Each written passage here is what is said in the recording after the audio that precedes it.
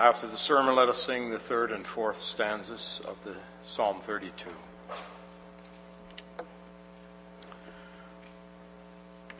Our text for this afternoon is found with the verses 3 through 5.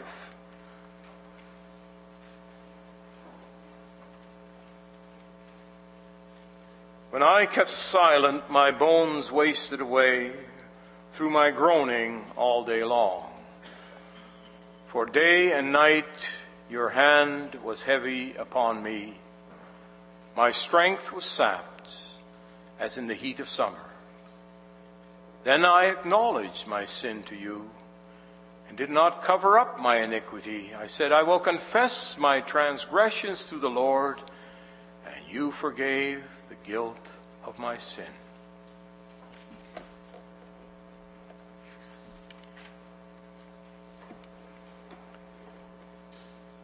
Beloved congregation of our Lord Jesus Christ, we always enjoy reading the Psalms. They serve the purpose of being of assistance to us in many circumstances in life, and especially if there are troubles in life. There's many beautiful Psalms that are given which convey the comfort that is to be found in them. Comfort of knowing what it is to belong to the Lord, to be a child of the Lord, and to receive His covenant promises as help for our lives, and as addressing those needs that we have. Certainly Psalm 32 is one of the beautiful ones. Again, it is a psalm of David, as many of them are. And how it starts too is beautiful. Blessed is the one whose transgressions are forgiven, whose sins are covered. Blessed is the one whose sin the Lord does not count against them, and in whose spirit is no deceit. Beautiful words indeed. Of course, it's also that at times we wonder now, what are we to make of this? How are we to apply this to ourselves? And it's easy enough to say, oh yes, that's what I feel too. But really, if we look at it closer, we say, when was the last time I ever said what David has said? And then you may think, well, David lived under different circumstances, lived in a different time. You can say yes, or you can say yes. But does that rule out that we might speak that way or say these things? I think we would all agree it shouldn't. But does it? Is also the question that's to be asked. And then I think we would feel a bit squeamish if pressed on the point and said, well, on one-on-one somebody asks you, well, have you felt this? And if, to be honest, you would probably have to say no. And we pray for our transgressions being forgiven, and quite often we say it as a matter of words. We rattle it off. Forgive us our sins. Or hear our prayer and forgive our sins in Jesus' name. And boom, amen. It's almost like an afterthought at times, the question of our sin. It certainly doesn't stand before us as something that is horrible. Something that can eat away at us. And so it does us good to be reminded of the words that come to us by the psalmist. And we know David was one who got himself into some real difficult situations. And we know that in situations like that, and some of us have suffered, or we've gone through the valleys, so to speak, the shadow of death. We know that he has this special role that he plays in Scripture, in which we see him challenged by enemies and by his own sins. So we say, okay, he's an exception. But really, brothers and sisters, we should be careful with that we do not make differences and say, well, here was a special person. I know we can also say that about the prophets. These are special people. But my brothers and sisters, they were sinners just like us. The New Testament speaks about the prophets that way too. Talking about the great prophets. They sinned. They lived with sin. Jonah lived with sin, for instance. Didn't do what the Lord wanted. And so we have to be very careful that it doesn't become a convenience to say, well, this is a special situation. No, we have to take Scripture and we have to apply it to our own lives. And it doesn't mean that we have to experience the sins that David experienced, that he indulged in before we can do it. Every sin, brothers and sisters, is deadly. All sin is really worthy of punishment by death. Indeed, if for the tiniest sin, we would still fall into the category of where Adam and Eve stood as being disobedient to God and therefore subject to eternal condemnation. It's that way with sin. We mentioned it this morning as well. And yes, again, we're in that series where I've addressed the youth. And it's also the youth that is called here as much as every one of us is. We don't want to single them out and say, well, they're the ones that are always doing bad things and parents are not. No, that's not the point, but we also want the youth to realize that they need to grow up and grow up in the Lord. That's why the word comes to them, and at times in a special way. And knowing then too that we tend to not see sin as a deadly thing, we tend to categorize sin into serious, less serious, and perhaps little mishaps. And killing, of course, we say, well, that's the worst thing. Stealing, well, that's bad too, but a little less. Drunkenness, a little less again. You can understand that might happen. It's not always intended, but it does happen. And then, sexual touching as boys and girls.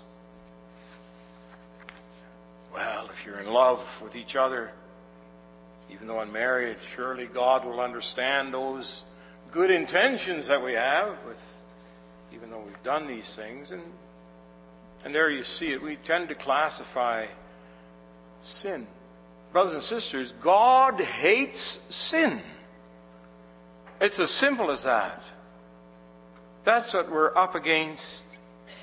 A God who judges justly, who does not turn for a split second, having a blind eye to sin. You're called to work at living lives in which you are to be thankful to God, as we heard this morning, that the way for your sin to be covered and not to be counted against you, you have to see that has been provided. That you've been given the opportunity now to live in thankfulness for what Jesus eliminated from your life in the way of sin and death. And I know sin still is there. And it's an easy step to take hold of it again. It's an easy step to fall back into what we once did as sin and which we have avoided for a while, and to go back to it again. We're not out of the woods, so to speak, as to the matter of sin. But to say again this afternoon, it's a matter then of showing our thankfulness. That's what Scripture calls us to. That's what the psalmist calls us to. when he speaks about being blessed at having our sins, our transgressions forgiven, covered. Yeah, and especially for us. We know what that word covered means. It means for us the blood of Jesus Christ. David still had to look forward to that, but he understood it. He understood what it was that God covered his sins, that God gave him reprieves from doing wrong. And that's what we want to see, congregation. What the Lord has to deal with us as to our lives day by day. He has to look at these sins and to know that he is there to say they've been forgiven. In principle, they've been forgiven through the blood of Jesus Christ. And we can latch on to the idea we are children of the Lord. We're covenant children. We're children of the Lord. What we are is what God has made us. And we can always fall back onto that as a source of strength and comfort. To be careful then that we do not abuse that. And that we see the importance of expressing ourselves now for the glorious gift of salvation we have received. For expressing ourselves to the Lord, first of all, but to each other as brothers and sisters as well. It's now that we've been given that glorious possibility to serve him in the way that he wants us to serve him. And to proclaim to you then this afternoon the word of our Lord as we find that with our text under the following theme and heads. Living thankful Christian lives, knowing that our sins are covered and not counted against us. A message addressing our youth. First of all, then, identifying the attack of sin. Secondly, acknowledging and confessing our sins. To identify it and then also to acknowledge it and confess it. Identifying the attack of sin. I believe the question of first order is, have you taken and are you continuing in your life to take a stand for Christ? Are you busy looking at your life as redeemed through the blood of Christ and set apart for doing good works and exercising, yes, daily setting up a plan of action through prayer and reading, doing what you hear the Word of God tell you and looking for strength in prayer that you may do what is being asked. Asking the Lord to give you strength. And I can imagine you saying, yes, I'm doing that. After all, I have a Bible. I do pray. I go to church. I go to catechism. I go to a Reformed school. I go to young people's. I've got everything in place just as I was asked to do from my youth on. Yeah, it kind of sounds like the rich young ruler, doesn't it? What to say about that? Good. And not to now criticize that per se, not at all. Say, yes, that's what you need to do. It's in the right direction. But do we stop and think about it? Does it become something intense for our lives? Do we perhaps think we've done enough to meet God's standards, which are the 10 Commandments? Or perhaps say, well, yeah, I can't do it perfectly.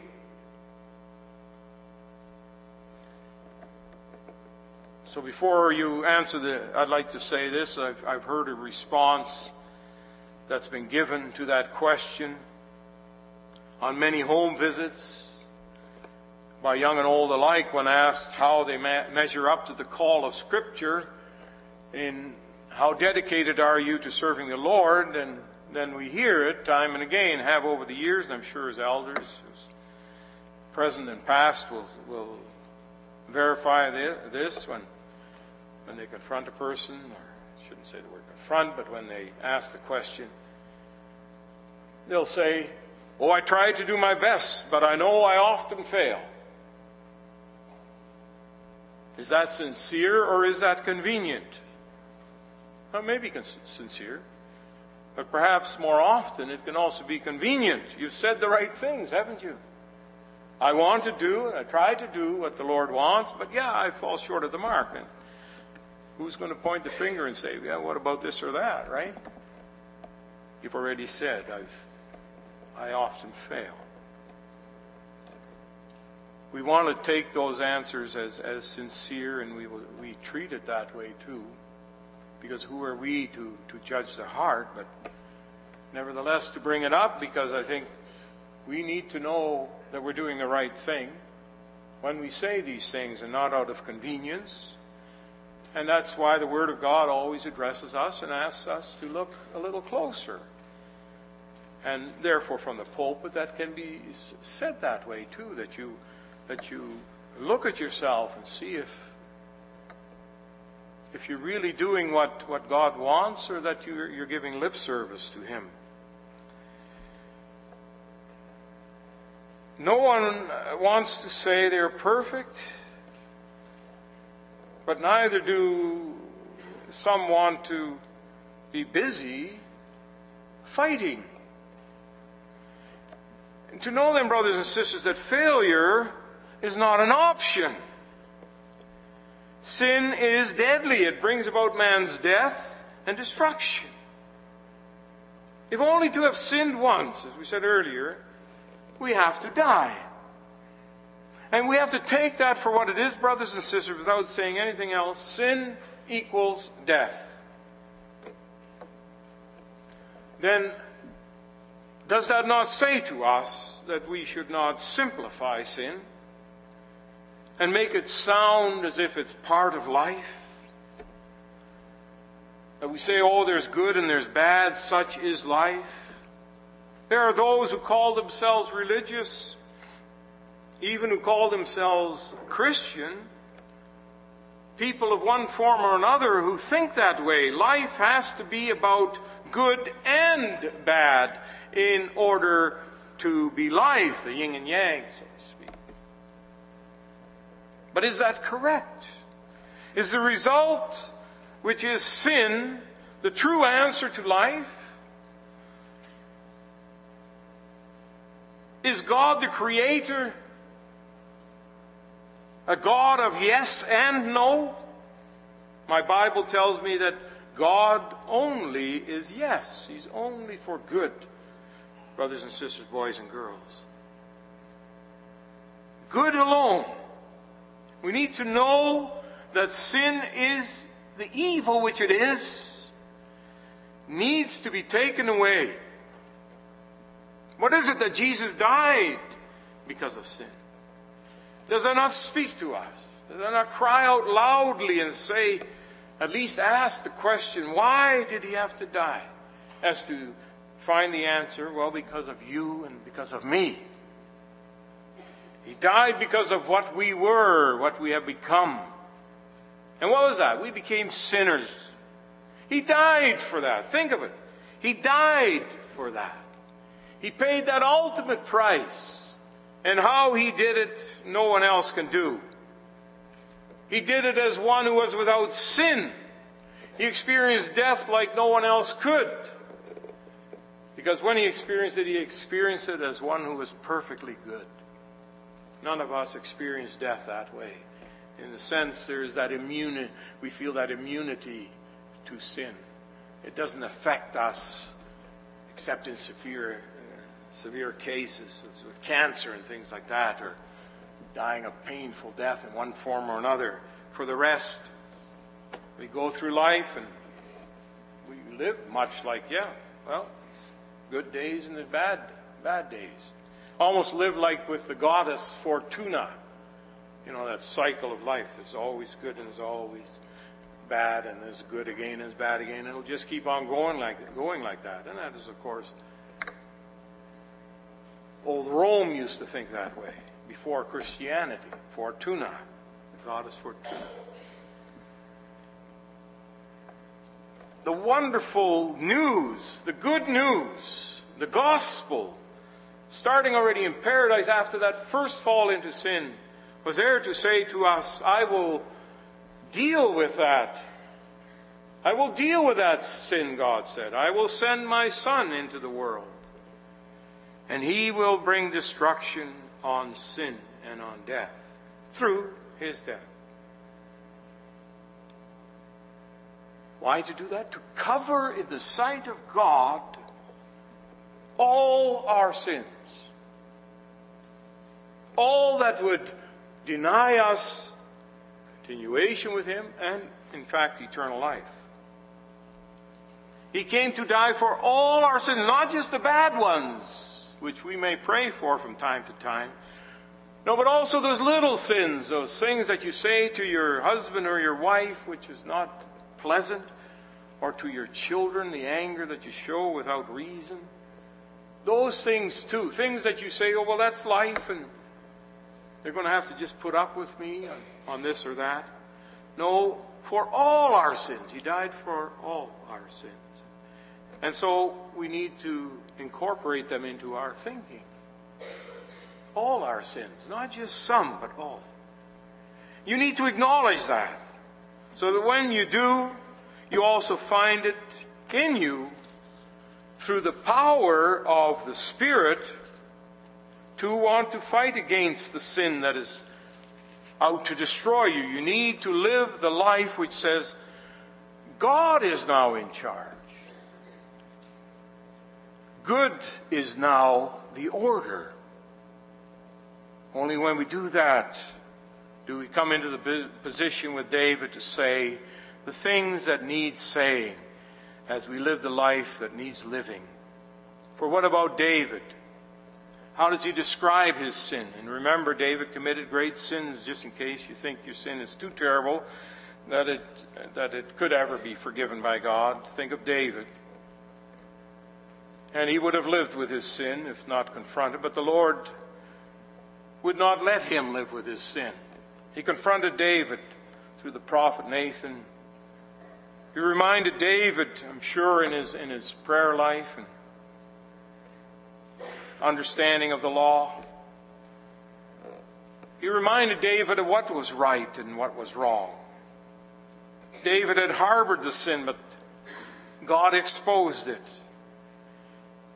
And then we get to see what it did to him when he kept silent about his sins, when he harbored and did not acknowledge his sin. David said, and he says it, of course, in a very poetic way, in a very graphic way, and perhaps you want to say it's a little bit overdone way. My bones wasted away through my groaning all day long. Literally, of course not.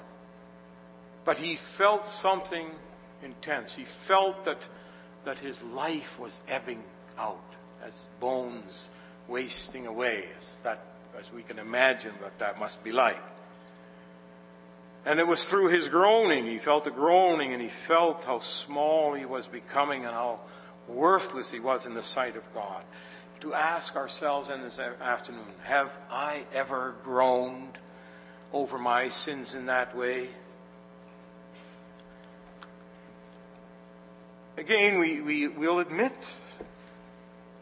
we've fallen short of the mark of doing what the Lord wants us to do. But have you felt something of your bones, so-called, wasting away? Has your sin attacked your whole way of living?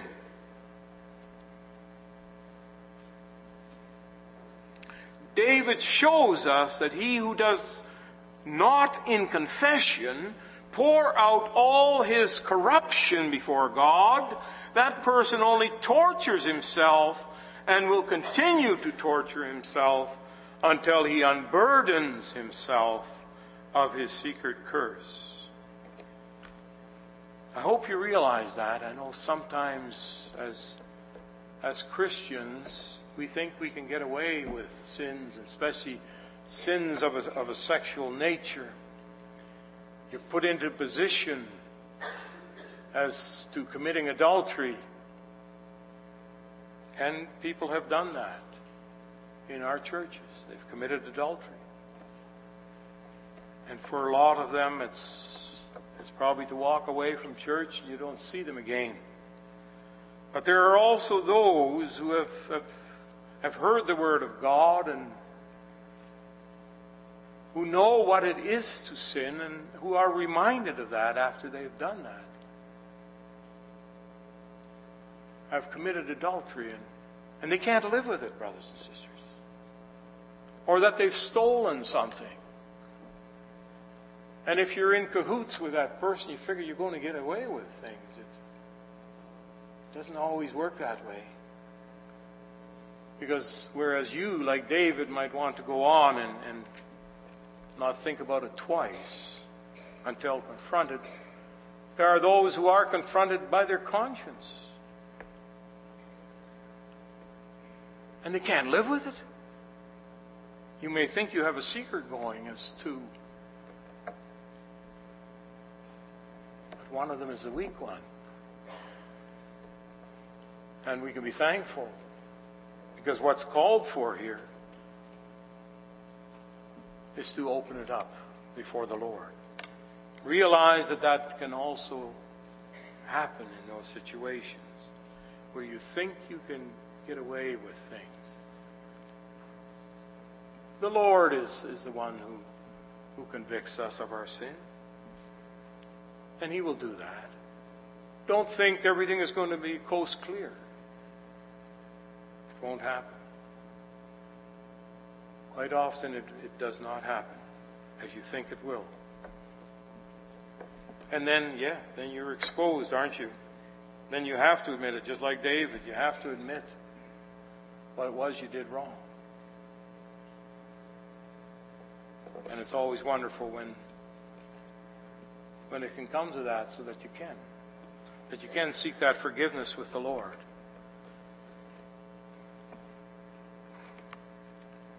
Getting ahead of ourselves is basically the second point. But it is to identify that, brothers and sisters, boys and girls, to identify the attack of sin for what it really is. That's what we need to do. Do you feel tortured? Some of us live with ailments.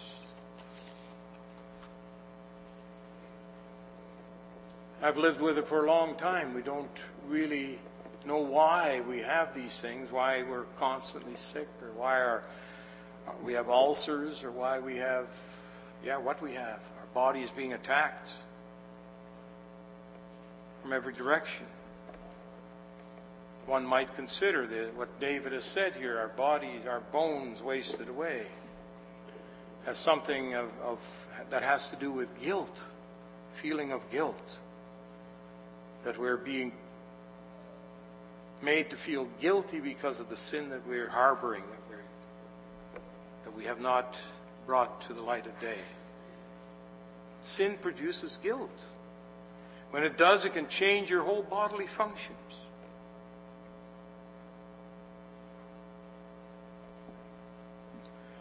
And then we know, do we not, according to Scripture, it's better to lose a member of your body in fighting sin than to enter hell with it intact. Should say something to us as well as to a remedy, perhaps, of why you have those ulcers or whatever may be afflicting you, brought on by your nerves, in many instances. You might consider getting a healing there.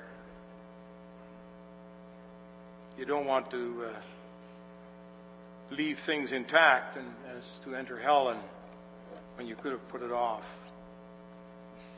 You could have gotten rid of it by confessing your sin. But are we even that far? Does sin, congregation, does sin still speak to us? Or do we no longer think about it as perhaps David did in his days? Has sin become something standard? Well, if it has, it is a dangerous situation.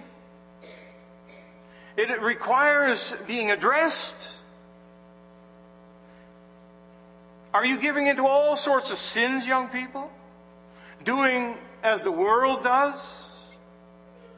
Are you so far gone that it doesn't prick your conscience any longer? Do you really care whether I'm here preaching or not, or Reverend Slump? Are you just trying to please Father and Mother a bit by going to church? Turned off for the most part? Thoughts on this and that, fooling around with our little phones in the back of the church? Because it's a bit boring listening to the sermon. You need to identify the attack of sin for what it is in those instances. In all of those instances just mentioned. Things that we feel quite often. It's sin. And we haven't realized it in many instances. Think again of Jesus. God gave him. Don't fight against him, but be joined to him and remain joined to him. Don't fight against the Spirit, but let him do his work in you through the proclamation of the Word to tell you of the wonderful, precious gift of salvation in Jesus Christ. And in this, boys and girls, dare to be a Daniel. Dare to pray when the whole of society says, oh, you can't do that. You can't pray out to other gods, or to the only God in our case then. Dare to be a Daniel. Dare to do it no matter what the world says. Help each other in this as boys and girls. And don't mock the one who wants to do good, but be joined with him or her. Dare to be different from those of this broken world. So to come to the second point, acknowledging and confessing your sins. Perhaps you've taken a stand to serve Jesus. Your conscience has spoken to you. You've pulled away from some of your negative friendships and have lived for Jesus in a real and dynamic way for the last year or so. You don't go to the parties where there is excessive drinking and carousing, riotous behavior. But this past week you felt the need to be with the crowd again. You've gone out with the boys after a game, taken the edge off by drinking a cool one or two. One thing leads to another, and boom, you find yourselves high as a kite. By the time you get home, you feel rotten, not just from the beer, but also from the Holy Spirit's loving conviction. Now, were your so-called friends Christian friends? Shame on them. Where is their conscience, one might ask? How is it that young Christian boys and girls in the church can be living as the world does? How is it that they are calling those who want to do the will of the Lord do-gooders, or worse names? Who are you serving? To confront your brother and sister in this way and mocking them for being Christians. What's going on? This is happening. This is happening, brothers and sisters. What's going on, boys and girls? Do you have to take Satan's side and call your brother or sister in the Lord a do-gooder? Or think of him that way, holier than thou Christians, people that you want to avoid because they're party poopers. They're party poopers. To you, is that how you think? Repent. Repent. Do not grieve the Spirit. And you who are struggling, you who have tried to do good, who feels the pain of having given into sin and having fallen, don't hang on to it, but confess it to the Lord, as David did. And depending on what the sin is, may not just be beer, it can be a sexual sin just as well. Don't hesitate to admit your sin. Don't keep it in and let it work on you. You don't need to groan all day as your body is wasting away because of fear and guilt. You don't need the hand of the Lord to feel heavy on you, on your strength, sapping you of your energy because of your guilt. But Paul says in Romans 12, do not conform any longer. In other words, take that positive step that you did, go back to it and do the same. Do not conform any longer to the pattern of this world, but be transformed by the renewing of your mind. Then you will be able to test and approve what God's will is, His good, pleasing, and perfect will. According to this verse, there are two groups of people. Those who are becoming like the people of the world and those who are being transformed into Christ-likeness. Which are you, brother, sister? To be different, you must be renewed in your mind. The mind is the battlefield. If you lose the war there, you will lose it in your actions as well. For example, if you're always thinking lustful thoughts, it will be all too easy to give in to the least little pressure, to mess around physically or to look at porn or what have you. Things that are in the church as much as in the world, sad to say.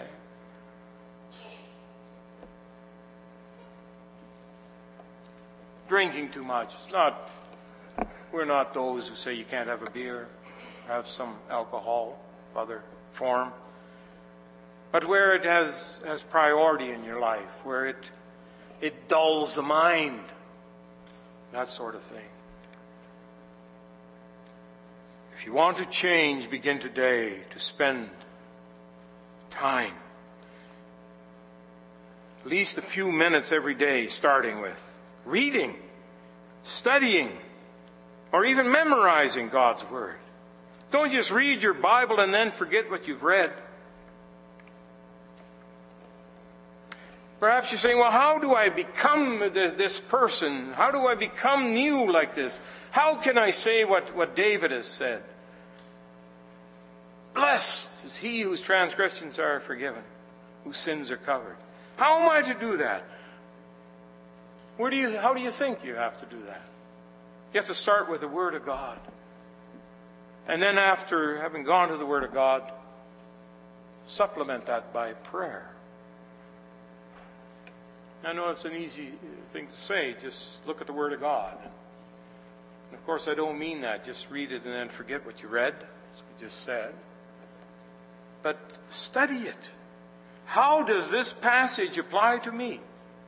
What is it saying to me? And do a bit of work on that. It's the precious Word of God. It's the Word for eternal life. It's there for you to have and to use day by day. You're to have it proclaimed to you Sunday after Sunday. Why is the minister doing that? Why on other occasions are elders reading sermons from other ministers? But nevertheless, making sure that every Sunday, twice, you're hearing that Word of God. It's because that's what it's about. It's about the Word of God introduced into our lives. Message which at its base is Jesus Christ is the Word. He has come to pay for our sins and to deliver us. And here is His Word given through the prophets and the apostles and inspired in both instances by the Holy Spirit Himself. He's been poured out upon us as church. He's now taking the Word which you've heard this afternoon and its proclamation, and He's saying, now, I'm here pushing it on to you. Feel the guilt of your sin and confess it. Get it out of the way. We can be thankful when we have those moments where we feel that guilt. And brothers and sisters, we hope for it more and more. If that's what's living in you, is this sin, then you need that removed. You can no longer live with it and be a child of the Lord. And so He wants you to do that. How you do that, but do it. And it can be as simple as prayer to the Lord and asking Him. It may be that in some instances you have to talk, perhaps with the person that you've had this sin with, or to go to the one that you can trust the most. And they can also help you and guide you into taking further steps, going to your parents, going to your parents. They may be disappointed, they may be angry, but they will become understanding. And they will be there to help you too with the troubles in your life. It's tempting. It's tempting, it's always tempting to be wanted by your peers. Many fall for the trap of doing so, doing as the crowd does, so to speak. Quite often the group has nothing to give in the way of leadership. It's all about the joke or being tough, so to speak, being in, so to speak. Those who laugh at you being different are really those who themselves feel insecure, so don't think too much of them. If you're being pestered by and being called a goody-goody or whatever, that's only insecurity speaking. It's them feeling afraid. Because what they're saying is, shouldn't you be like them, and why do they need that? Are they perhaps insecure? Of course. So you're not really being tough to do as they do. It's only acting afraid, as they often are. And who's helping who? Nobody's being helped. I remember this story from my youth, the one about the rich man who needed a chauffeur. He interviewed 3 men. I'm sure you've all heard it. He asked the first man, "If you were driving me on a winding mountain road, how close could you come to the edge of the road without going over?" First driver responded, I'm so good I can drive within 18 inches of the edge." Second driver responded, "I could drive within 6 inches of the edge." The third driver responded, "I would drive as far away from the edge as possible." Well, you know who the driver became. Of course, the third one. Why? Well, because the driver was more interested in the rich man's welfare than in showing how great he could drive or how careless or reckless he could be. Many young people have this attitude. I want to see how close to the edge I can get without getting into trouble. If you want to be used by the Lord, have the attitude of the third servant to honor my master. I will be as far away from danger and sin as I can be. May God help. Peer pressure exists in 2 forms. It's either positive or negative. If you want to make a difference with your life, you must do more than resist negative peer pressure. You must exert positive peer pressure. See, that's what's needed. We need more people that dare. And that starts by fighting sin in your life, knowing what it is to be free from it, and saying, I've got something wonderful to say because I've experienced it in my own life. Sin only brings me guilt. Acknowledging my sin brings me freedom before the Lord. When I kept silent, my bones wasted away through my groaning all day long. The hand of God was heavy upon me. My strength was sapped as with the heat of summer. Then I acknowledged my sin to you and did not cover up my iniquity. I will confess my transgressions to the Lord, and you forgave the guilt of my sin. And do you know what that is? The forgiveness of the guilt of your sin. It's to feel that burden lifted that has knocked you down, because that's what sin does. It wastes your bones away. It presses you down. It makes you feel negative. But when the Lord forgives, that is what is lifted off your shoulders. That's why Jesus says, follow me. My burden is light. Of course it is. He's taken the sin, the heavy burden of sin away from you, so that you may live with that lightened load. You may feel the relief that sin has been removed from your body. And what a relief that is. Live your lives as answers to this situation. Then I acknowledge my sin to you and did not cover up my iniquity. I will confess to the Lord, and you forgave the guilt of the sin. Isn't that wonderful, brothers and sisters, boys and girls? Indeed it is. It's wonderful to know the will of the Lord and to live according to His standards. And He's given to us His law. This is how He calls us to live. And it should now be a privilege. It should be something of thanksgiving that we may do so. Not that we are perfect. Not that we can say Sunday after hearing the law, I've done all of those things. No, God has been gracious to you because you haven't. And yet, all the more reason to delight in Him because He set you free to do so through His own Son, Jesus Christ. Amen.